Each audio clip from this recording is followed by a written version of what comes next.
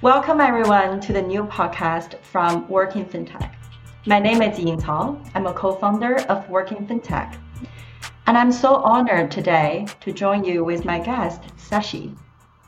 Sashi, can you quickly introduce yourself to our audience? Absolutely. Well, thank you for having me. It's an honor to be here. Absolutely. So my name is Sashi Dias-Faltz. I'm currently the Global Head of Institutional Account Management at Coinbase. I'm based in London currently, and I reside here with my two children. So I'm happy to be here and share any knowledge that I can share with you. Awesome. Thank you so much, Sashi. It's actually quite an honor to have you with us today because your career journey is such an amazing journey in itself. And to many of the audience that you don't know, Sashi actually started from Merrill Lynch and then Goldman Sachs right after graduating from Stony Brook. So Sashi, I was curious, did you always know you wanted to work at an investment bank, or how did you enter that career field? So I absolutely didn't always know that I wanted to be. I had a lot of passions early on in my life, some fashion design, some in dance.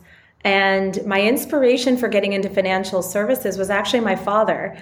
And while he's an engineer by profession, he had and continues to have deep interest and passion for financial services and the financial markets in general.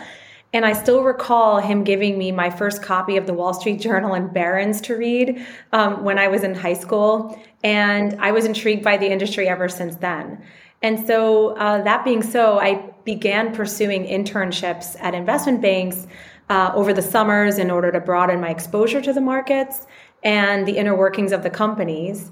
And in addition to that, like his entrepreneurial DNA was something I always admired. So while I haven't started my own company like you, Ying, I have definitely a strong passion for startups, emerging businesses, and companies, and I'm super inspired by what you're doing and by what my father has done. That is quite an interesting story. And what's interesting even more is after you really established your career at Goldman Sachs, you made a very courageous move now, right, when we look back, that you joined this new startup called Symphony. So what made you go from working at a very established investment bank to join Symphony as one of the first few employees? Yeah, it's a great question. And I had an incredible experience working at both Merrill Lynch and Goldman Sachs, set a fantastic foundation for me and my knowledge of financial services. But I certainly, in my 15 years kind of working through the financial services side of things, I certainly had come across quite a few mentors. And a wise mentor once told me, evaluate your work and role at a minimum of every 5 years. And then ask yourself, am I motivated and challenged in the work that I'm undertaking? So I certainly kind of reflected, at various points of my career, are there other curiosities I'd like to pursue, other parts of the business that I'd like to pursue? And I found myself drawn to what I was observing around me at the time. And this was in 2011, 12, 13 timeframe.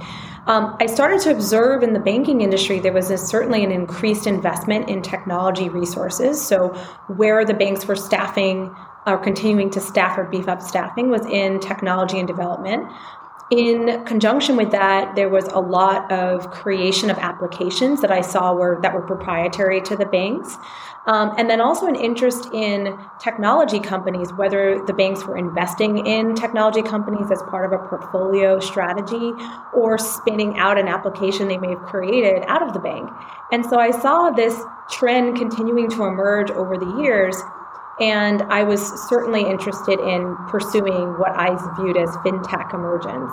And the writing was on the wall for me, Ying, to pursue a role in fintech. And I hope you can relate to that. And I knew it was time to jump in and take a risk to join a startup. And in the case of Symphony, that firm was certainly focused on solving a real problem for financial services organizations. Focused on secure collaboration, data ownership, the automation of key client workflows. And I was excited to help them build a business and a team and make a difference in the way financial services organizations operated their businesses long term.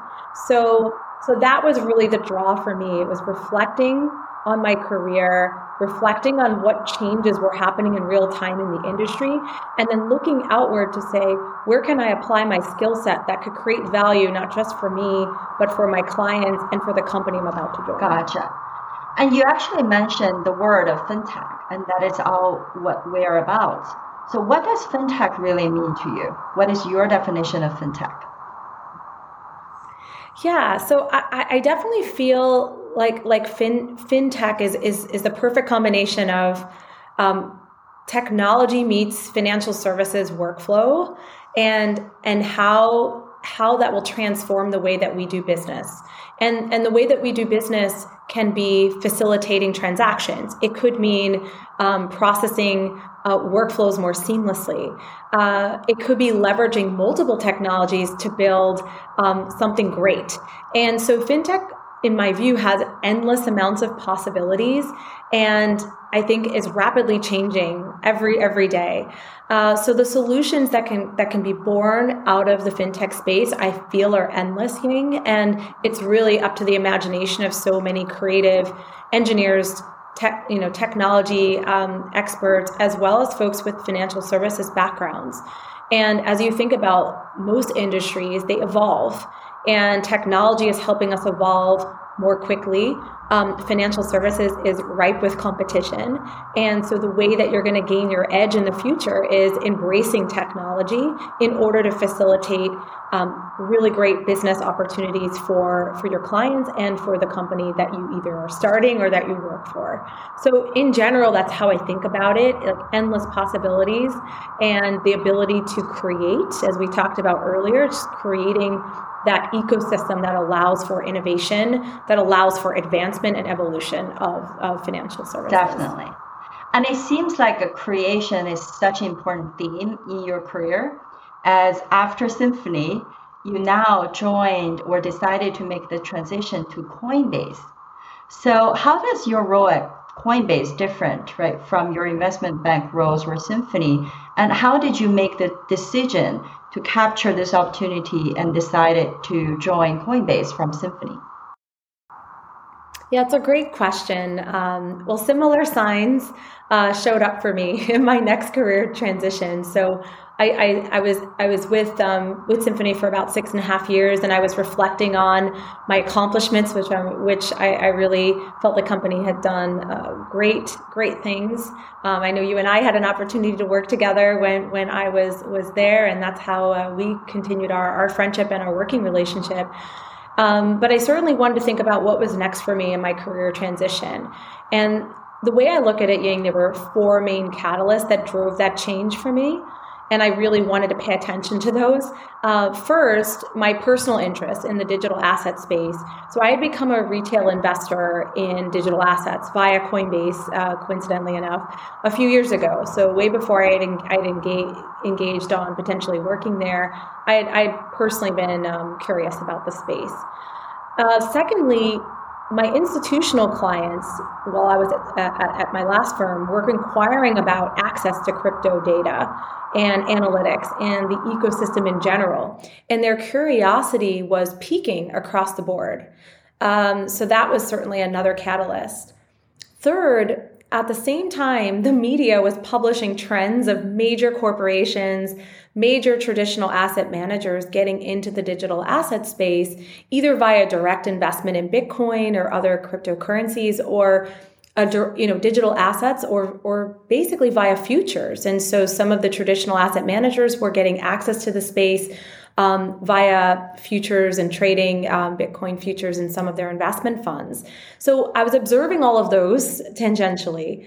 And then lastly, I observed many leaders which I have tremendous respect for and a history of working with, entering the industry for various companies, not just Coinbase. And I was excited to continue to help build a business with them. So all in all, those factors gave me the confidence to transition into a new yet tangential industry, which allowed me to, 1, build my fintech experience, 2, leverage the kind of background that I had in working in a technology organization that centered around encryption, protecting data, and embraced APIs, which allowed clients to integrate and leverage data within the application suite.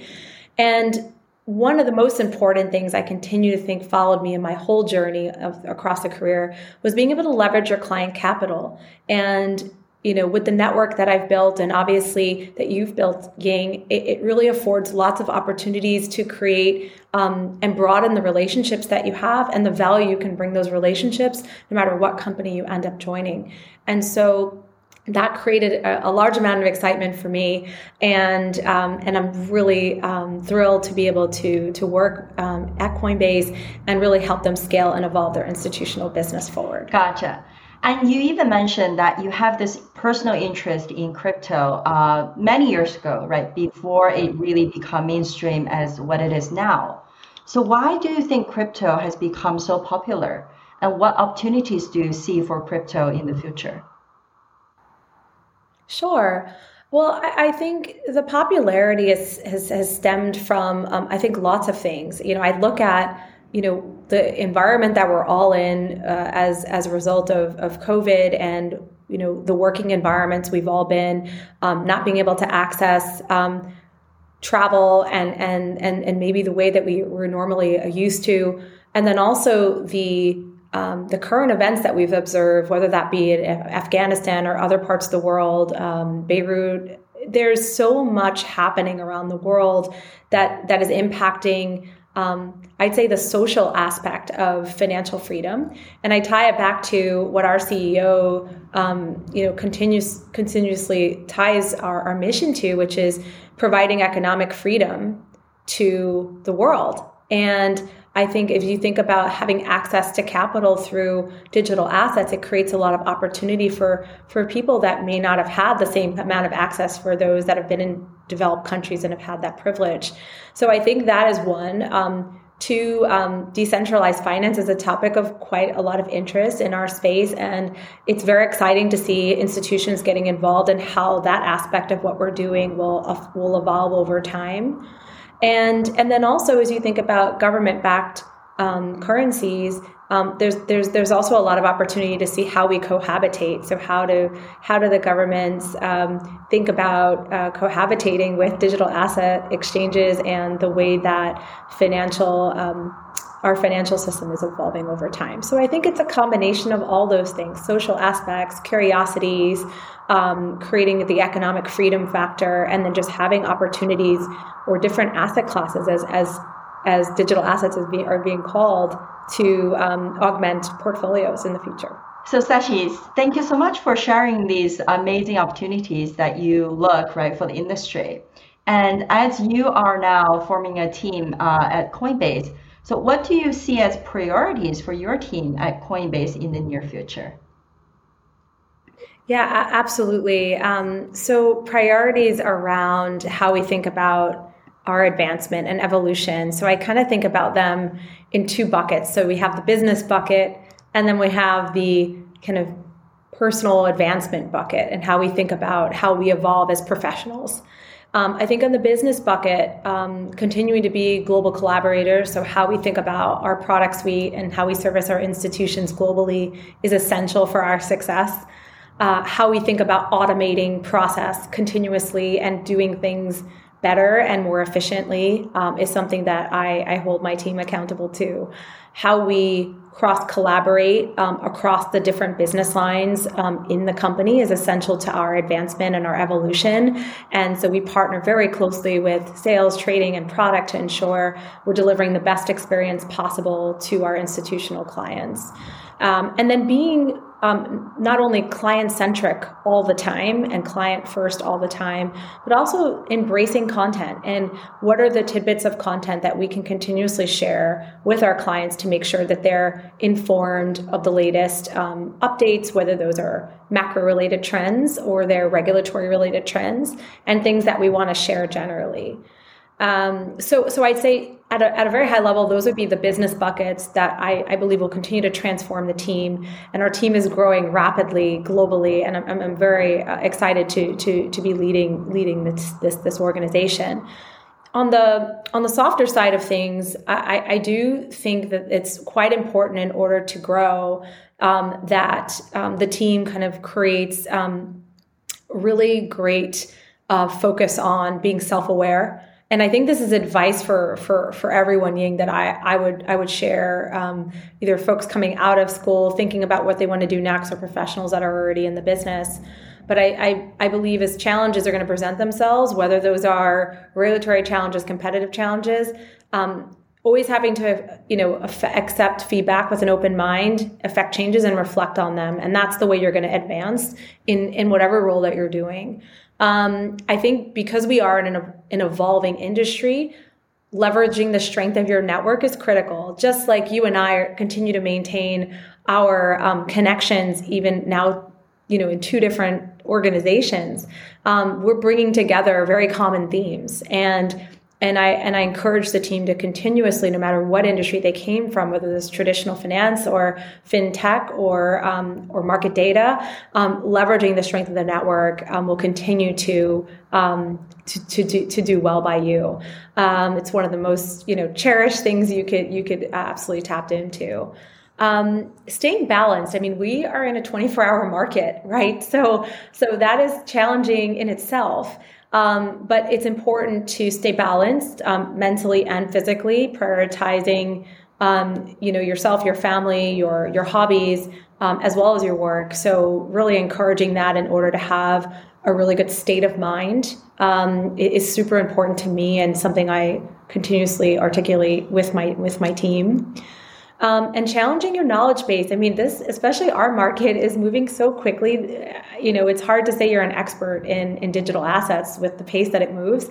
So spending time where you can make an immediate impact, but then also looking at areas that you need to enrich yourself on and spending the time and making the time to learn and get deeper in that space.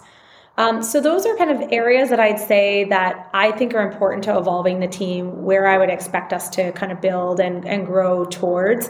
But those are just some areas I thought would be helpful to share. Gotcha. Yeah, that is really great. And especially to see that you not only put your clients first, but also put your team first, right? And really create this supportive and collaborative environment for them to not only achieve professional achievements, right? But also personal balance and personal fulfillment is really important. And as someone like you who has made so many transitions in your career, what advice do you give for someone in the middle of their career, right? When they really consider for their next career move? Sure. So I would certainly say lean into your curiosities.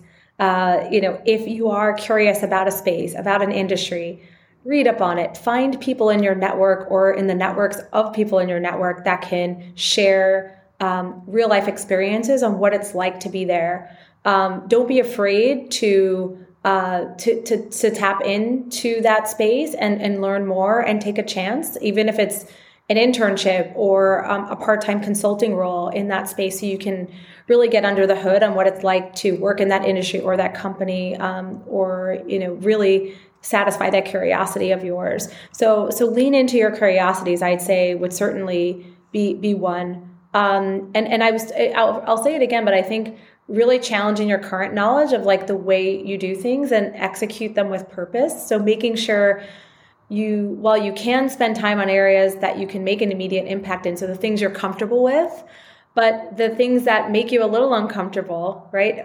How are ways that you can think about evolving your strategies and incorporating feedback from maybe the community around you in order to expand your horizons? So I'd say certainly tap into the network, lean into your curiosities, challenge your current knowledge base, and bring all of that together, and it will probably bode you quite well in terms of the outcome at the end of the day. And then keeping balance, as we talked about before. But I'd say thinking about those consciously, constantly educating, reading, tapping into your network, and even setting up twice a week a conversation with two people that you either haven't caught up with in a while that are in your network and you want to understand what's going on and they're maybe connected to that space that you're curious about, or asking them for someone that they might know, right? And even if it's 2 conversations a week, those are 2 more conversations than you had scheduled, that you'll probably have more questions and more information than you entered the week with. And so it could be something as simple as that to get ideas sparked or for you to kind of get to that next place in your journey. That's such great practical advice, right? Both from a mindset perspective as also from, the actual action that you can take. Especially what I love, what you shared about those little things that you can do that really hone in, right, from curiosity and then what you're really passionate about. Yeah. Thanks, Ying. I appreciate that. Thank you.